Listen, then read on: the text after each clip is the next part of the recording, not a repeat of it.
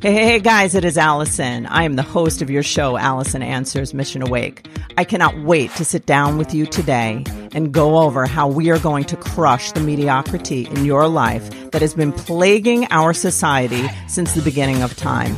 I cannot wait to have a real deal conversation that includes intelligence, fun, excitement, and real actionable steps to make a real difference in the life that you're living now and making it into something you can be damn proud of and excited to live. Sit down, put on your damn seatbelt, and get ready for the ride of your life.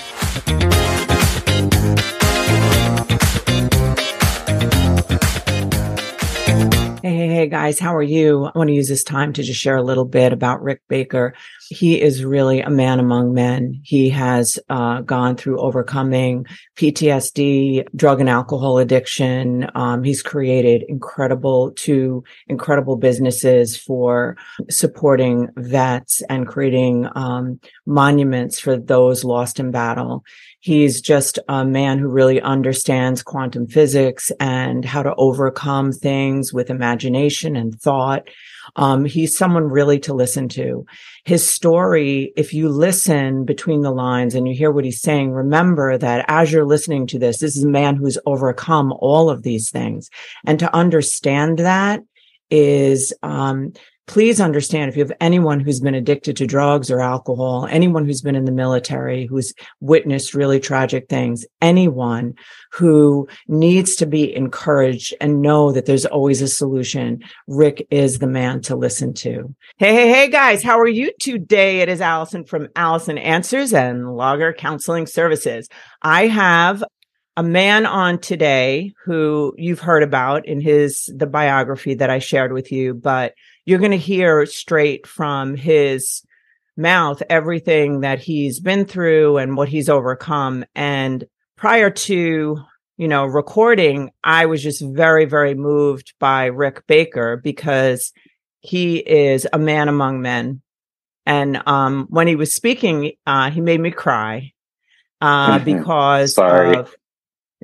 No, it's good, because what that means is that you moved my heart to the depth of what's really happening on earth and all the different things that you've gone through and overcome are meant to create like healing and help and greatness for so many people. So what I'd like you guys to do, whoever's listening, is to please, hone in and really listen to the subtext, listen between the lines as Rick talks about the things that he's overcome and how no matter how far down you've gone, there's always a way out. There's always a solution, and you may not have found it yet, but it's always there. And sometimes with a problem, there's multiple solutions. So don't throw out the first solution, because sometimes it's multiple. I don't know why I said it. Somebody probably meant to hear that.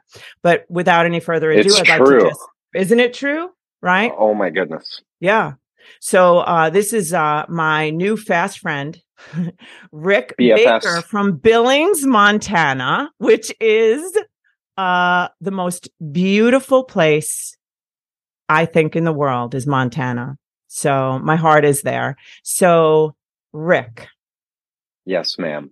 Would you, and I love that you call me ma'am. It's so cool. Military dude. So Rick, would you share the way that you shared with me prior to recording, just where you came from and where you are now and all these things that you've overcome? Yeah, I'd be happy to. So my name's Rick Baker. I am the owner of Metal Tech LLC, and I am also the founder of a nonprofit called Hoodies for Heroes. A little synopsis about my background and my history. I grew up in Montana, was very active in athletics, always made friends really easily, stuff like that. Excelled in sports. And then I got into about my freshman year, and after wrestling season, I took third that year as a freshman. Of course you decided to go out and start partying. We started, I mean, I did experimented a little bit previous, but I started hitting it hard at the end of that wrestling season. So I started binge drinking on the weekends. I was always preoccupied with when I'm going to get my next bag of cannabis, or I started experimenting with mushrooms, LSD, all these things in high school. And as I was doing this, I lost interest in what used to drive me. The wrestling took a back seat. The sports took a back seat. The extra work in the gym, even at home, obviously. So I was starting to struggle. My mom, who is a psychotherapist, so she is a psychotherapist. She's got her own private practice. She had just started working for a place, ironically, which I told you about earlier, Tumbleweed. It was a Rumbleweed program. She started her internship there and started going to college in her like late mid 30s. And she realized I was at a crossroads, right? We all come at a crossroads in our life. Not just one, but several, right? So in one hand, essentially I have the world by the balls. And in the other hand, the world has me by the balls. Which way am I going to go? So I decided, I'm done with wrestling. I'm done with high school. I decided to go to Job Corps. For those of you that don't know, it's like a forced service program. They treat you different trades. You live on site. It's actually a really cool program. George Foreman, ironically, went to Job Corps, if you didn't know. Did he? Yeah. With the Foreman grill? With the Foreman grill, you could say. You could technically Did he learn to grill there? Job Corps, inspired the George Foreman grill. It did. That's amazing. Right? It's all perspective. Yes. So I finish my junior year. I don't take that summer off. I decide to go straight to Job Corps for welding. I go up there. I become a certified welder. I get my high school diploma. About 2 months before graduation, a little more on Job Corps. It tends to be the kids, the hellraisers, or the people who are trying to find direction in their lives, the program. So about 2 months before graduation, I'm introduced to methamphetamines up there.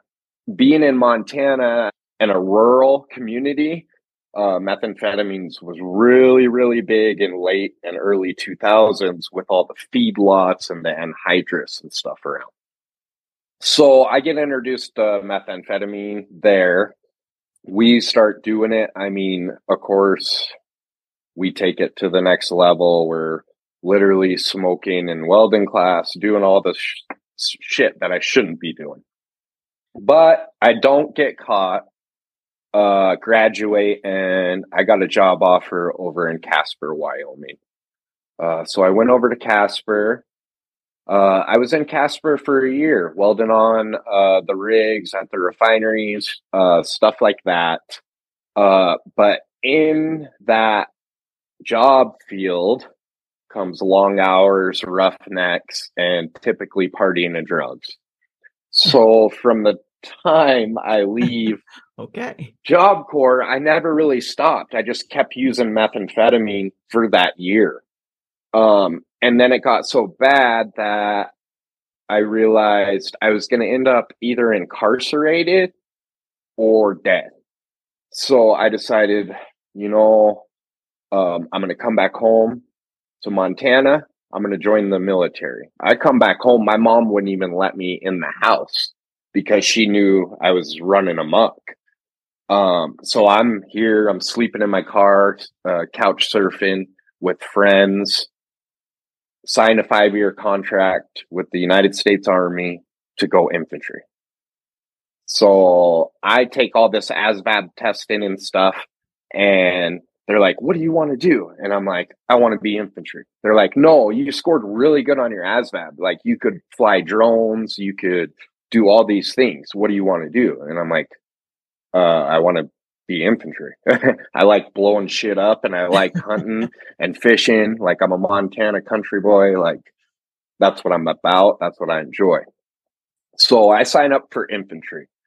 I'm in basic training at Fort Benning, Georgia, where all infantry goes. And we're about halfway through our training, and a guy comes in and pulls, there's like 250 of us in this training. And a guy pulls out 4 of us. I was one of the 4. And he says, "You need to go talk to the recruiter."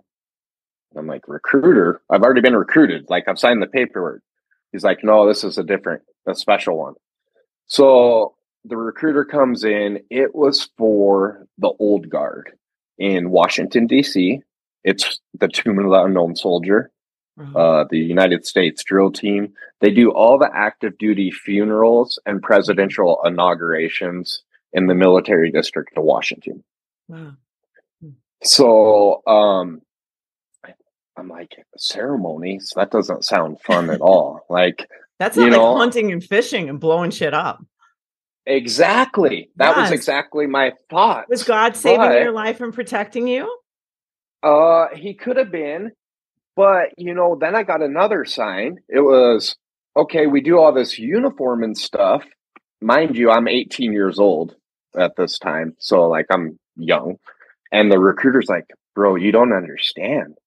Right next to Arlington is Georgetown University. Right up the road from that is George Washington University. Then you have the University of Maryland, University of Fairfax, George Mason." And he goes on, he's like, "The nightlife is crazy. The women to men ratio is like 6-1 over there, bro." And I'm like, "Bo, sign me up." Boom, done. So that's actually see what draws the man. Decision. Yeah, I'm not even gonna lie, especially at that age. So I'm like, all right, come to find out, you have to be a certain height, you have to have a certain GT score and background clearance, because obviously the high profile people you're around. So I switch from going to a hardcore infantry unit, 10th Mountain Division in Fort Drum, New York, to Washington, D.C. and ceremonies. So, like, polar opposites of the spectrum. Did you bring meth? No, I'm actually being good at this point. You want to know? I'm going to tell you guys a dark, deep secret. Not really darker, that deep, but we'll get real though. Just only tell a few close friends. That's it. Right? Yeah. This is weird. So I had buddies in Job Corps, right? Job Corps is in this town called Butte, the MEP station where you fly out in out of Montana. So since I went to Job Corps there, I knew some kids from Job Corps that lived in Butte. Well, this is how I want to take it to the end. Typical addict behavior, right? Yeah. I get a hold of him the night before I leave. We go out and do meth all night long. I don't go to sleep. And then I get on the plane to go to Fort Benning, Georgia. Because I wanted, like, in my mind, I'm going to get that last high. I'm going to take it to the as far as I can go. And I'm sitting there, and I'll fucking never forget this, because I'm sitting there on the plane, like, I'm spun out, and there's all these people around me, and I'm just like, where am I going? What the hell did I get myself into? Which would all be normal thoughts, but then you add the drugs on top of it, then it's like compounded. So it was not a real fun first couple days, but we got through it, and I got moved to my duty station over in Washington, D.C. I became part of the casket team. So we actually carry the caskets, we fold the flag, present the flag to the family. We also did General Shinseki's retirement, President Bush's inauguration. I was part of that. So I'm doing all these uniform things, and it's like everything has to be so precise. Like, if you look at the movements of the Tomb of the Unknown Soldier and stuff, like, everything's crisp and on point. Yes. That's how it is across that whole unit. So I'm hating it, because I'm a country boy. Like I said, I really wanted to blow shit up. and I'm hating life and I'm plotting how to get out of the military. Like, I'm looking up regulations. Like, I'm like, this is not what I fucking signed up for. Thank the good Lord above.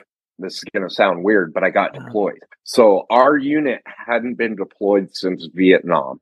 Might I say one thing? Yes, ma'am. You're going to remember exactly where you are because it's very important where you are. Yep. I just want to say, because I can't help it, I feel like, and I know you know this, that as you were moving through the course of your life, you know that you were there for a reason. And you probably already know the reason, but me as an onlooker and outside observer, when I hear it, because I was on the other side of the person who's doing the precise flag folding and how painful it is. And I'm going to cry saying it, but the man looking in my stepson's eyes while he was handing him the flag, the man stared in his eyes with so much love and so much compassion, and their dignity, the way they carried themselves. And like it was so painful, but it was so beautiful. And you got to be a part of something very, very special of people's lives. So I just really want to say, like, and it's not a coincidence we're together. That was such an unbelievable experience. And the kindness of those men who they did everything perfectly, like it turned exactly like you were doing everything just right. But underneath all of that perfection was this like love and this compassion that was just pouring out of them. And you were this young man in that role. Yes. And I don't know why a guy who wants to just go blow shit up is put there for I'm sure a very beautiful reason. You know, it's interesting, and that aligns actually perfectly where I was at actually, because at the time I didn't know. Like, all I knew is I hated life. I had respect for what I was doing. Yeah. Of course, professionalism, all that stuff. However, I didn't know at that time until after I got deployed. So we hadn't been deployed since Vietnam, our unit. And as I'm plotting on how to get out of this, we get orders. One company is going on deployment to relieve the 10th Mountain Division, and it happened to be my company. So I get orders to go over to a place called Djibouti. And yes, that's a real place. I was like, everyone, listen, I don't know if this guy, let me just get off this podcast. Djibouti. Djibouti. People think I make it up. I'm like, no, it's That's a where you real went. place. Okay. Yep. Right on the Horn of Africa in the Gulf of Aden. Wow. Yeah. So with the rumors were going around, and I'm like, where are we going? And I thought it was an inside joke because they're like Djibouti. And I thought, like, Djibouti. But no, it turns out there's actually a country there. So I go over to the Horn of Africa. I'm all around Djibouti, Somalia, Ethiopia, Kenya. We're doing force protection missions for civil affairs, special forces, quick reaction force. We're training the Ethiopian army because they're in a tribal war against Somalia. All these things. And this is what I signed up for. Like, so I got this re-energized aura of like, okay, yes, I enjoy this. This is cool. I felt the brotherhood, the connection. We had that stuff before, but it means way more when you're overseas, putting your lives in one another's hands. Right. Through the training, through the missions, obviously it's a bond that never goes away. Yeah. So I'm over there. We do all kinds of missions. I'm able to cope and deal with our missions, casualties, as far as like combatants and stuff like that. However, there are some sides of war and things that happen that you are not prepared to deal with or cope with. One of those for me, which I just recently told this story at a motivational speaking. I haven't really told too many people, but we're going to let her out being vulnerable is being real, Yeah. right?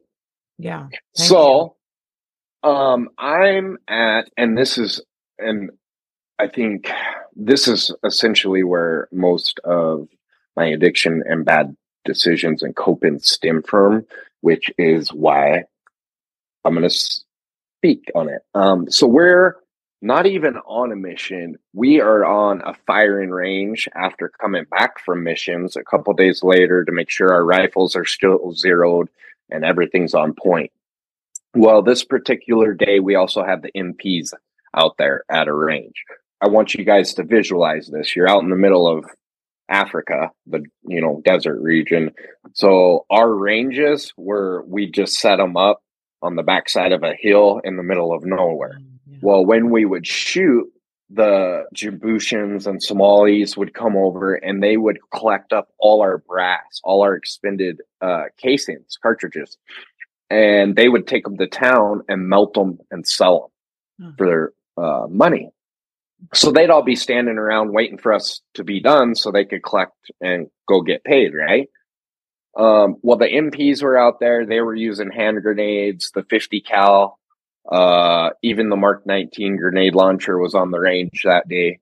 And I'm one of the drivers. I'm like a E3, a private first class at this time. And I'm a LMTV driver, which is essentially the Humvees and the bigger trucks.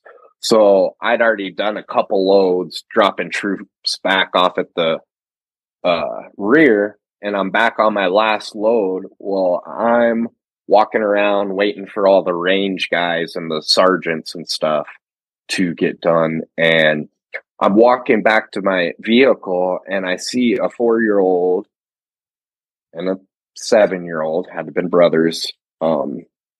They were playing catch, right? And like something didn't, like out of the corner of my eye, something didn't look right or seem right.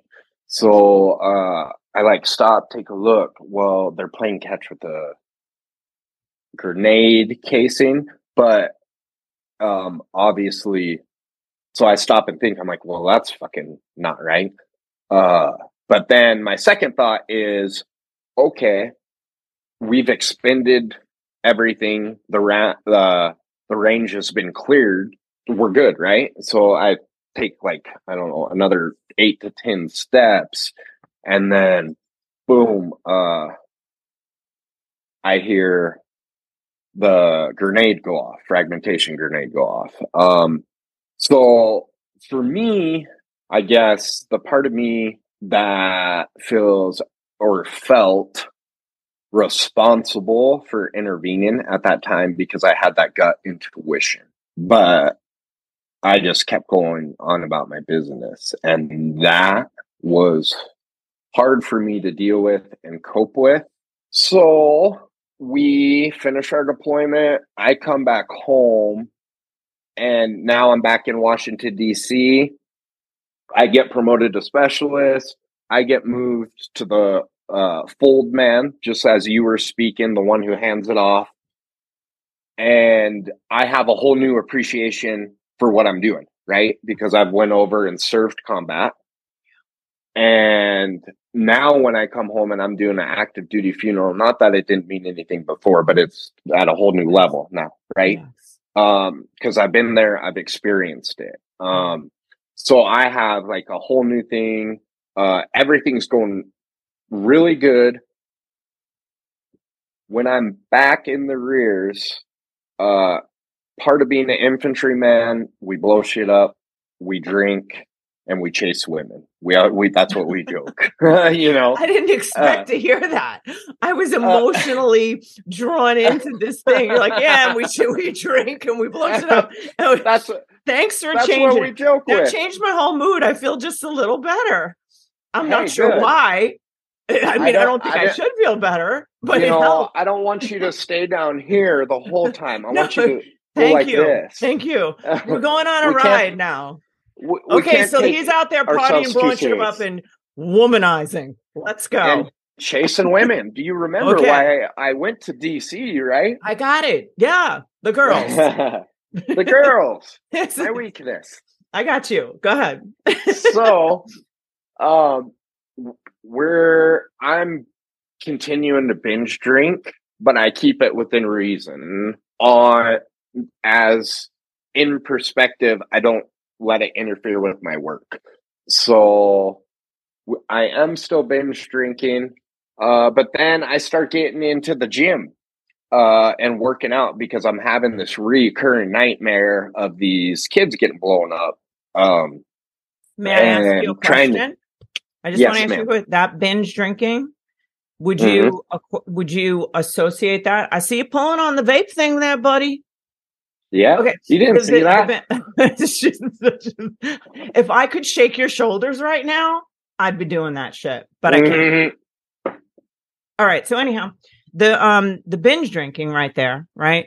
You would you associate that with the trauma? I mean, I know you were partying before, but was it shutting it down? Were you trying to shut it down? I didn't want to interrupt, but I'm a therapist. I got to get in that shit there. No, it was absolutely a coping mechanism. Obviously not a healthy one, but it allowed me to quiet my brain down, and it would allow me not to really go to sleep because I wasn't really getting good quality sleep, but it would allow me to black out. Yeah. And get there, which was tough for me.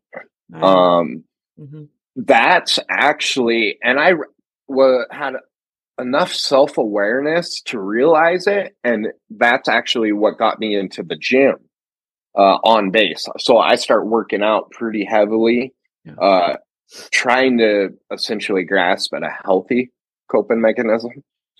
And I start talking to the guy in the gym who runs it, and he tells me about this program in the Army called the World Class Athlete Program.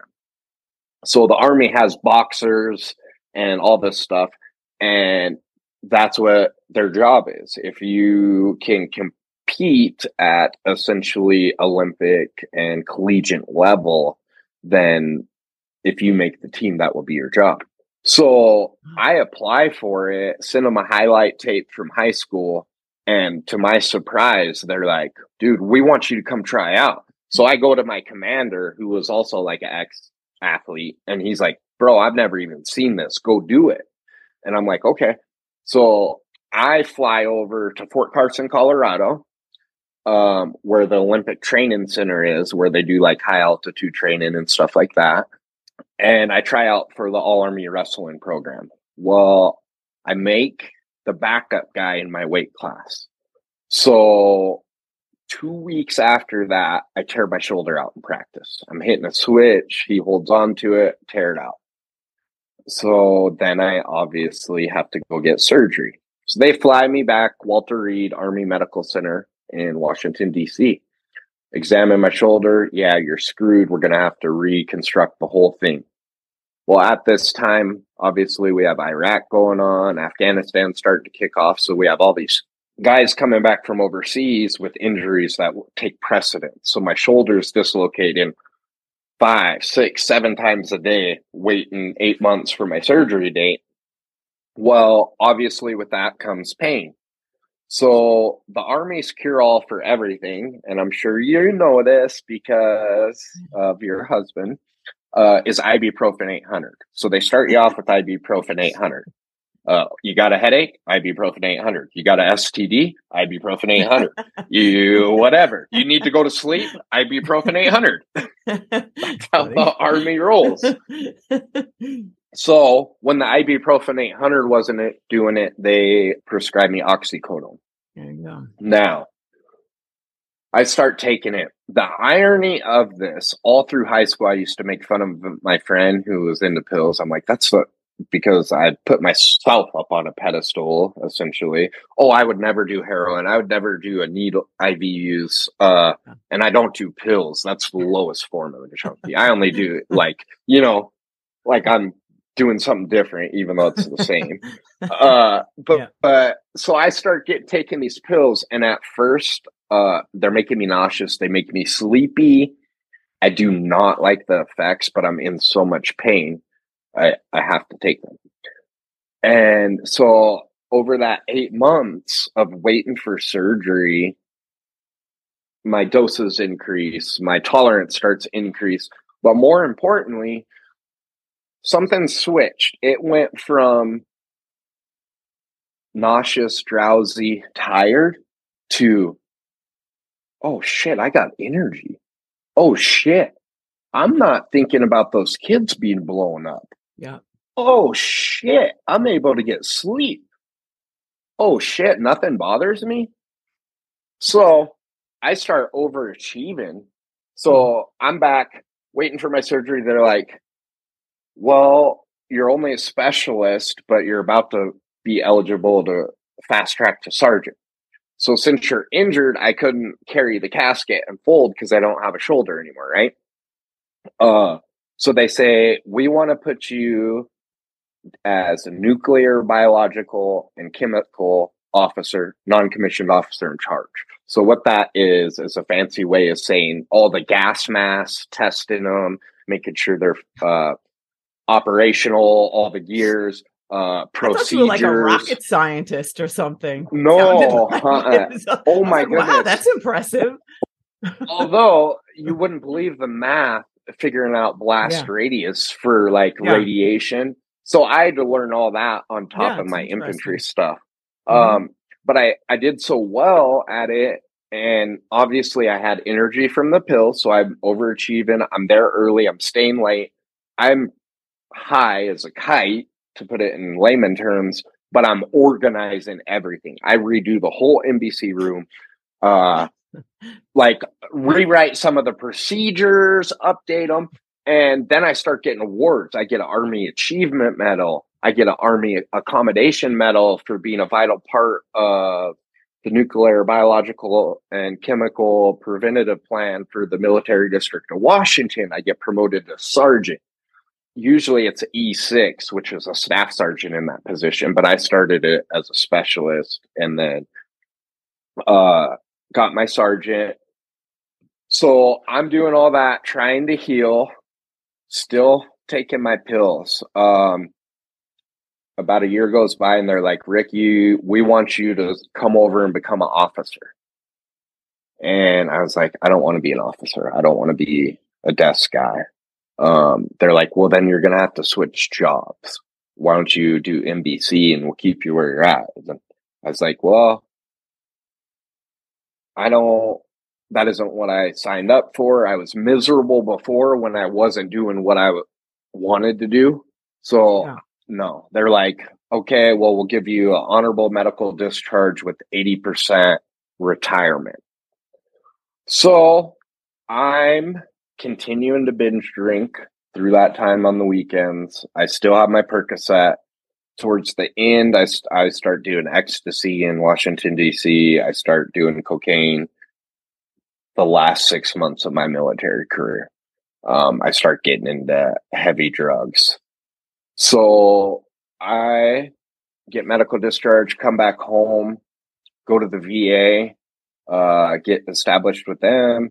They hook me up with a stronger prescription of OxyContin.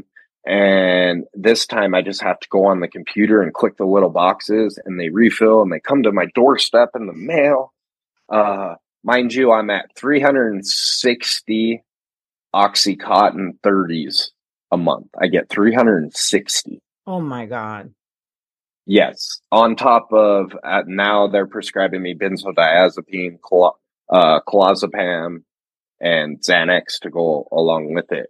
So obviously I'm addicted. I don't even know I'm addicted. Who's doing that psychiatry? Right? It's nuts. That's what I want to stop. Well, it's interesting because they'd rather say, oh, it's easier for them to say, here, go take this pill than it is to actually teach you the coping skills and put in the time and effort it takes. Yes. And that's, in my opinion, the problem with this whole society. It's that instant gratification. You know, it's that instant fix. There is not an instant fix for anything. No. There's hard work, there's dedication, and there's drive. And you know what else? What else, Rick? It's just knowing the truth. Like, because the truth was not being told and you were not able to get to the truth because the truth was too scary to feel. So it's like, it's just like, the truth is the pathway to all freedom. Everything. You're absolutely right, because I wasn't able or ready to deal and face any of that. Right. So when I come back home to Billings, I'm a freaking wreck. I'm partying.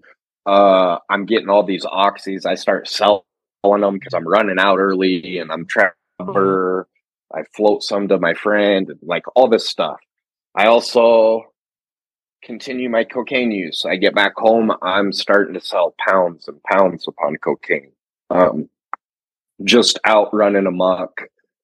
I got caught up in like DUIs, stuff like that. But I've always been able to get out of it, or at least get a slap on the wrist, because I'm fairly intelligent. I'm able to articulate, and that has gotten me out of a lot of trouble. So I have a running prescription for 8 years, straight, no break, Oxycontin, benzodiazepines, muscle relaxers, the whole 9 yards. Finally, at like year 6 and 7, I start wrecking my vehicle into shit. I start changing. This is how out of my mind I was. I changed a 1 to a 4 on a prescription pad inside a Walmart, and then turned in the prescription pad thinking they weren't going to know. And then I sat there for an hour and a half and kept checking in with them. And they're like, oh, yeah, it's almost done. And didn't realize that the cop was on his way. Like, that's how tunnel visioned I was into my opioid addiction. I mean, there's nothing quite like it, unfortunately. So I pick up a fraudulently obtained and dangerous drugs charge at this time, or actually right before. No, I picked up fraudulently obtained and dangerous drugs. Then I get accepted to Veterans Treatment Court.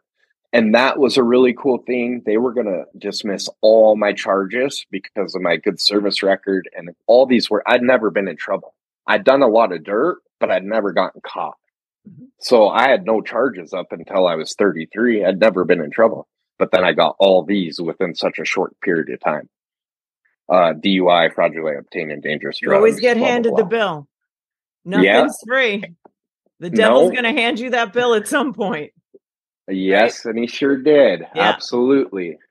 So then I end up getting kicked out of Veterans Treatment Court because I'm trying to freaking work the system and stay high and all this stuff.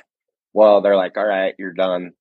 Go to sentencing. I get sentenced 5 years, but I'm only supposed to go do this treatment for 6 months and come back home. Well, so I get locked up.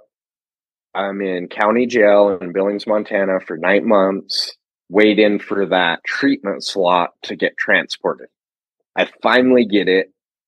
I get moved over to it's an inpatient program that is super intense, and I'm in it for about a month, and a officer comes and pulls me out and says, you can't be here, you're not eligible to be here. And I'm like, I don't even know what that means, because I'm sentenced there, and I'm supposed to go home in 4 months after I finish the rest of this.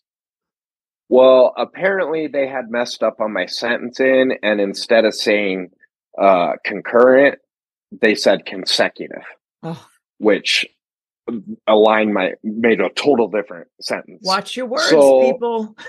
Yes. It's just... Well, you're absolutely. Yeah.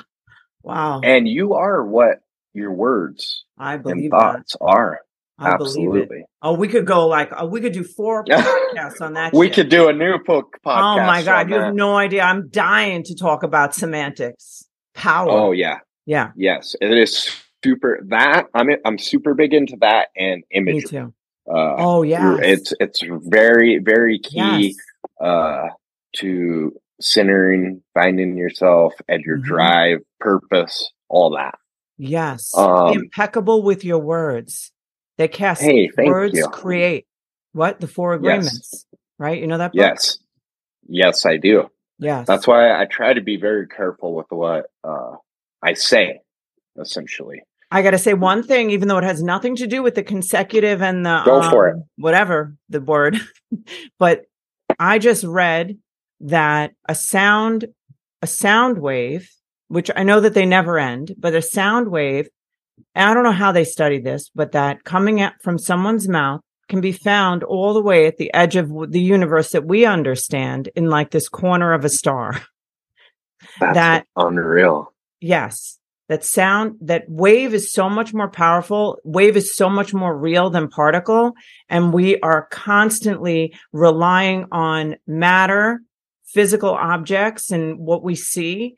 And we're so misinformed that I honestly, think it's being held from us, all that real information, the power that we actually have inside of us. Oh, yes. God, if anything happens to me, you know the reason why that I'm saying this now today.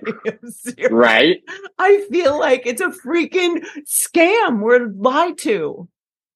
Oh, well, it is. Like, well, we know that. They don't want you to be able to fix yourself. They don't want you to be able to think for yourself outside the box. They want to keep you in this box as workers. Outwitting the devil. It's only when you get outside of it. I do know the book. I haven't read it, but I've heard you have to. Oh, I know. Rick, now you have to read it because he talks about how the biggest evil trap is having people not think for themselves. That when people think for themselves, they can create anything. Yes. And that is absolutely true. Back to your jail time. Before I move on to concurrent and consecutive, I just read a study. So they asked, it was like 3 different groups to shoot free throws. They each got it was 30 minutes or an hour. The first group did no practice, did no nothing. And they went and shot the free throws, right? The second group got to practice shooting free throws for that half an hour and shot. They did a little bit better than the people who did nothing, right? Yeah. The third group sat there and imagined shooting free throws. Yes. For 30 minutes. Just sat there and imagined it in their mind. They go out and shoot the free throws. Yes. Their group outperformed the other 2. You bet your badass they did, because imagination is power. Yes. And when you put yourself there in your mind, that subconscious, that conscious mind, that's what you're going to gravitate towards. Yes. I always tell people, especially in the imagery, the key to that, really get in on the details. Hey, if you want a cabin in Montana, in Kalispell, I want you to visualize pulling up to that driveway. I want you to, what shrubs are you having on the out front of your house? When you walk in, what is it decorated like? What art do you have on the walls? Decorate your kitchen, decorate your bedroom. Do that in your mind, and your body and everything else will follow through with it. Do you know that I have an imagery that I do all the time, and I just keep building on it? I wake up in this bedroom and it has this big balcony outside of it. And it's this bedroom with this really comfortable bed and everything. And I get up and there's coffee outside for me. I look out and there's a beach. And then I just picture myself. Then I see myself walking down, and I do this whole thing. And then I built onto this house a gym. Awesome. Then I built, I see myself walking on my hands, because I figure that's really physically fit. Like you walk on your freaking hands on the beach. So so I picture myself walking physically fit in a bikini. That sounds weird, but that is what I image. It's not weird. To look really good and doing that. Mm-hmm. If you can do if you look good doing that, that's a good image. Right. And I just keep tumbling more and more ideas, as if I'm living it in the moment. You are living it. Yes, I am. I'm You're creating already, that's the key. Yes. You are living it. Yes. And that's what people don't know. Once you put it in here, you're freaking on your way to living it. You're living it right then. You just got to figure out the signs and way to route that. Okay. I got to listen to this shit. All right. Okay. We're trailing, but that's okay. I know Abraham where we're at still. Yeah. Good. Because you lived it. Abraham Hicks says this thing. I repeat this all the time. There is a stream of well-being that flows. I can allow it or I can resist it. Nonetheless, it flows. Wow.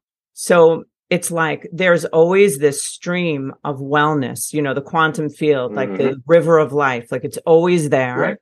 We can join it. So when we're creating in our mind and we just let it go and lean back in it, just knowing it's there because it is here. It's already here. Everything's here. We don't have to go searching and getting and working and trying to get. I'm not saying we shouldn't work hard. I believe in drive and working. So yes. I'm not talking about fluff, but those things, because then you work just naturally toward it. And work is never hard then because you're in a stream of well-being without oxy. Right. Oxys, because you have so much energy to do shit without, you don't need drugs. You don't need anything. All you need is that high level, high vibe energy. Oh shit. We're going. We have to just keep talking. We have to talk about this in another podcast. We're doing that. We will do. Yeah. We're going to have to make another podcast. We are. Now that we're BFFs. Yes, we are. Well, that's it. Yeah. Forever. I can talk about that stuff all day long. We will. And it's, I mentioned it earlier and I'll say it real quick before we get back on track, but what a weight that is lifted off your shoulders once you try to give up essentially that control. Yes. That doesn't mean giving up on your goals or whatever. That means just giving up the control and the fear of, well, if I go out on my own, it might not work. People will laugh at me. What if my business fails? All of these things, these limited beliefs that you're putting out there, it's just going to kill you. If you have 1 foot in the future and 1 foot in the past, you're pissing on today. Anything that is anxiety driven is typically living in the future. You're worrying about the future. All these people, including myself, it's human nature. 90% of the stuff we worry and focus on never freaking happens. Only in our mind. Like we're worried, only in our mind. We work it up in here. So it is such a weight off of your shoulders. If you're depressed and you're feeling down, that just means you're freaking dwelling on the past. Mm-hmm. You can't be at both places at once. Yeah. If you just trust the process, focus, and be present, whatever you're imagining and putting your energy and thoughts in your brain, that's what's going to happen. I did a quick, reel this morning. Think about this real quick. We have 24 hours in a day, right? The typical person works 6 to 8 hours in a day, right? So there's your work day. Then typical person sleeps 6 to 8 hours. We're up to 16 hours out of the 24. Then you got breakfast, lunch, and dinner in there. Plus you figure take an hour to get ready for work or whatever. We're at 20 hours out of 24. You have 4 hours left. 4. Whatever you're focusing those 4 hours on, make sure it's worth it because you only got 4. Yes. And that's how important it is to challenge your thoughts and what you're putting in your brain. Like you said, those positive vibes, those positive energy, using that 4 hours on self-development, business relationships, even physical fitness. Yeah. If you do that, everything else will come together. So got pulled out. I went to Montana State Prison. I had to wait for the judge to re-sentence me on video chat. So we did that. I go back to treatment. This time, for the second time, I'm halfway through my program, feeling good, doing awesome. I get pulled out again. When they resentenced me the second time, they messed up a different part of the sentencing. So I got pulled out for the second time, had to go back to Montana State Prison. How long? Sat there 8 months this time, came back to the treatment center for the third time and finished my program and came home. At the time, I thought it was the worst thing in the world, but had I just done the 6 months and gotten out, I would have went back to what I was doing before. I needed that. Prison time. It was actually a blessing in disguise. So then I come home. I want to help other combat veterans. So I start my degree in psychiatric rehabilitation. I'm on the dean's list. I'm working at that same Tumbleweed Runaway program that my mom started her internship. I'm doing drop-in center, addiction classes, cognitive processing and restructuring, thinking for change, thinking errors, all that stuff. So I'm going to school full-time for that, working in Tumbleweed, and between all that and my own PTSD and anxiety, I never got a break from it. So I decided to take a break, go to the refinery for a summer, and I liked it. I didn't have to think about addiction all the time every day. So I switched my career path to become a pipe fitter apprentice. That took like 9 months. Then I get called into their office and they're like, yeah, we have a new background check. So your gate card's not going to work tomorrow. When you get off probation, you could come back because you'll be 1 point under. And I'm like, oh my God, I just set up 8 months of my life switching my career to this, and now it's not happening. So then I got on my pity pot for about 2 months, and I'm debating on starting my own business, taking a loan out on my Harley to buy this plasma table to cut metal.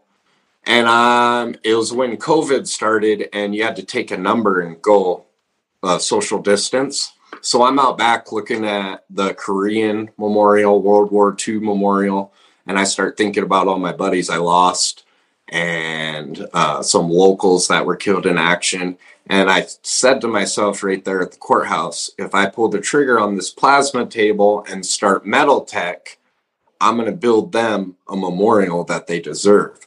So that's how Hoodies for Heroes came about. And then I was like, well, why don't I just design a shirt and hoodies that have like their names on the back with the date they were killed in action in order to raise money for the memorial for the nonprofit. So since then, 5.5 years since I've been out, I've been opiate free. I've started a successful metal fabrication business. I've founded Hoodies for Heroes. I've been a human trafficking case manager at Tumbleweed, the Runaway program. So I guess the moral of the story is you don't have to be defined by your past or the bad things you've done. It's never too late to redevelop yourself. It's never a good time to stop developing yourself. It's not a end game. It's a full process. And that is kind of a fairly brief synopsis on Rick, Metal Tech, and Hoodies for Heroes. I got to tell you something, Rick. You know, when we zoom out and look at your whole story, like that's what I like to do. And you look at, now you're just boldly pulling on the vape shit. I know, right? So anyhow, it's like story's over. I'm good. But anyhow, I made it. So the zoom out thing, right? Is like when you look at it and you look at your starts and stops, and the way that your attitude is about it is not, you're not a victim. No. You know, like you see that throughout that whole story, that story it's a bunch of synchronicities, like everything fits together. And that's what our lives are. And I think that we miss that we were talking about that stream, that flow. If you are allow and instead of resist, all Right. the things that are happening, like always knowing that this is happening for me and not to me. Like, what is the good reason that this is happening?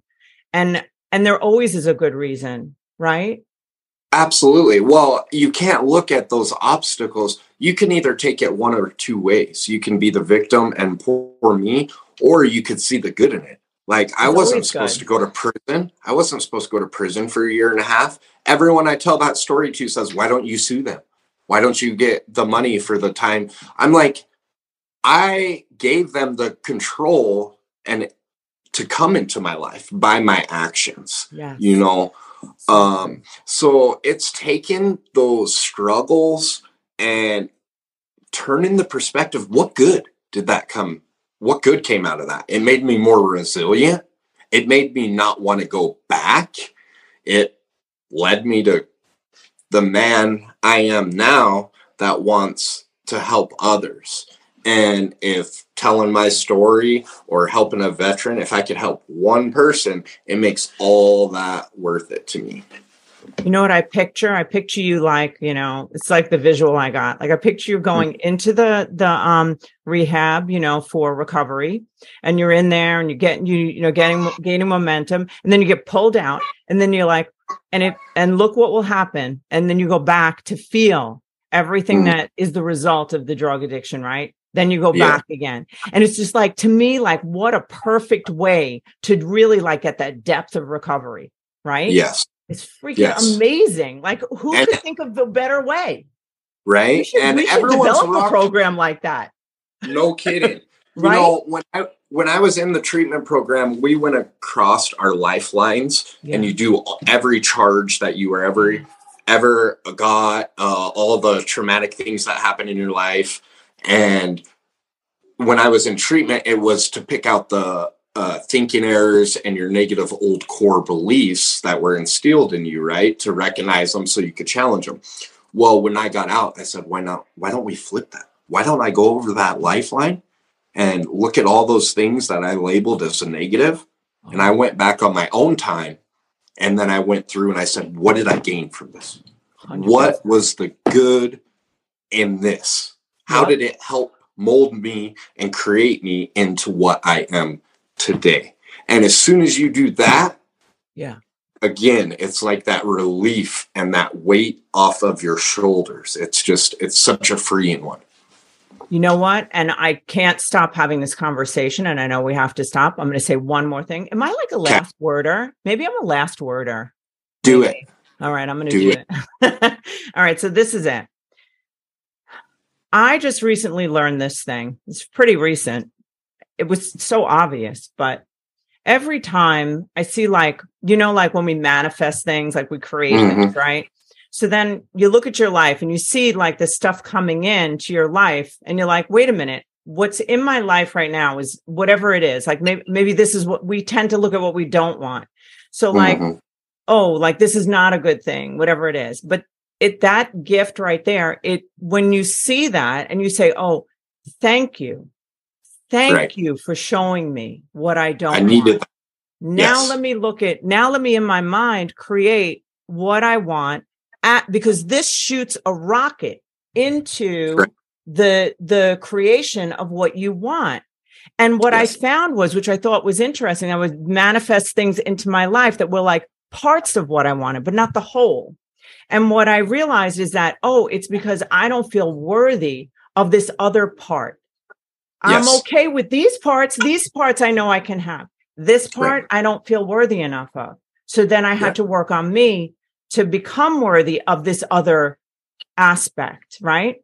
And I feel like that right there is such a gift. If we can just look at everything, it's like it's a wonderful playground to create beauty, right? Yes. Incredible. I am so blessed to have spoken to you. And what we're going to do, because I know we're going to set up another one. We are. We're going to speak again very quickly. There's going to be a second part to this because I feel like we have so much to say together. And I think that it'll be really, I'm just so grateful to know you. We are now fast friends, whether you like it or not. I think you're like one of my best friends. So what does it say about me that meet people like on a screen and now we're best friends forever? But we're BFF. Yes, we are. So I want to thank you so much. Can you tell everyone where they can find you? It will all be in the notes, but tell them where they can find you. You can find me at www.metaltechllc.com. And that will take you to me, my personal page, and you can even find my nonprofit Hoodies for Heroes from that. And you guys will see, like, the shit that he makes is really cool. I was like getting a little mesmerized watching you go. I'm like, Allison, you got to get off Instagram. You got to go do something else. All right, listen, I love you. Okay, I love you, and we'll talk soon. Well, we'll text and we'll figure it out. Okay. Yes, ma'am. Have a good day. Thank you. I appreciate you. Appreciate it. Guys, thank you so much for listening to the show. I just want to say to you that we are all together a part of the Mission Awake, a mission that's going to stop the mediocrity that's plaguing all of us. So if you got something here today, I ask that you would be a part of this mission and you'd share it with whoever you can. Take a screenshot of the show and share it on your Instagram. If you are looking for me, you can find me on social media platform Instagram, Allison Answers, or Lager Counseling Services. And give us a review and subscribe if you could to YouTube, Allison Answers. That's where you're going to get a lot of content. I drop stuff every day, goofy stuff, all different kinds of stuff. 5-minute videos that just get you moving in your day. Have a great week. See you next time.